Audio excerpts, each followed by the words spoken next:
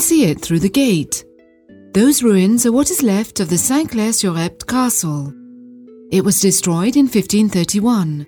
That's the dungeon of the old fortress over there. In my time, King Charles the Simple had a house on this site. That is why the treaty was made here. Ah, it's you again, Roland.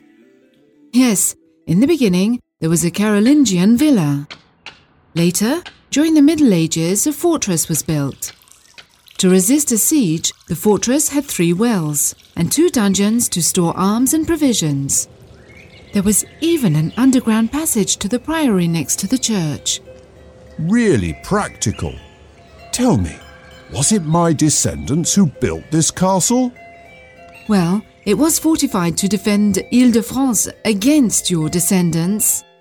William the Conqueror. Does that mean anything to you? He was a famous Norman. He was your great-great-great-grandson. Good lad, so he became famous too. Like you, he was Duke of Normandy. He conquered England at the Battle of Hastings in the 11th century. At that time, he was in rivalry with the King of France. The tension between Normandy and France went on for centuries.